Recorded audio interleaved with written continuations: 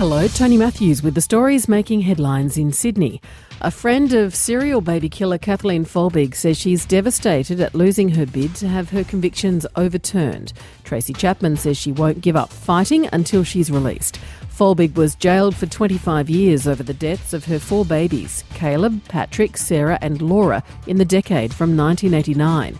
An inquiry found there was no doubt she was guilty, and Ms Chapman says she and her supporters are very upset. Because we all had been in the same room and listening to the same inquiry, and we were quite dismayed with the outcome.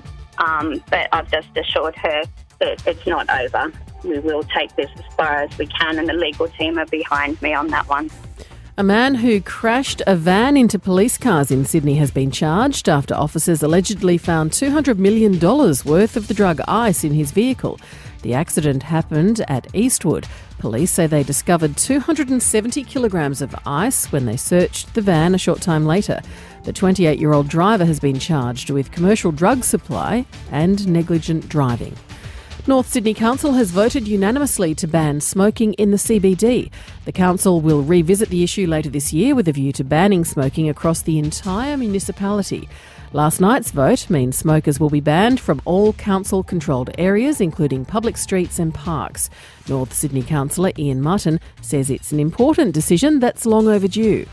The evidence is so clear-cut that passive smoking causes cancer.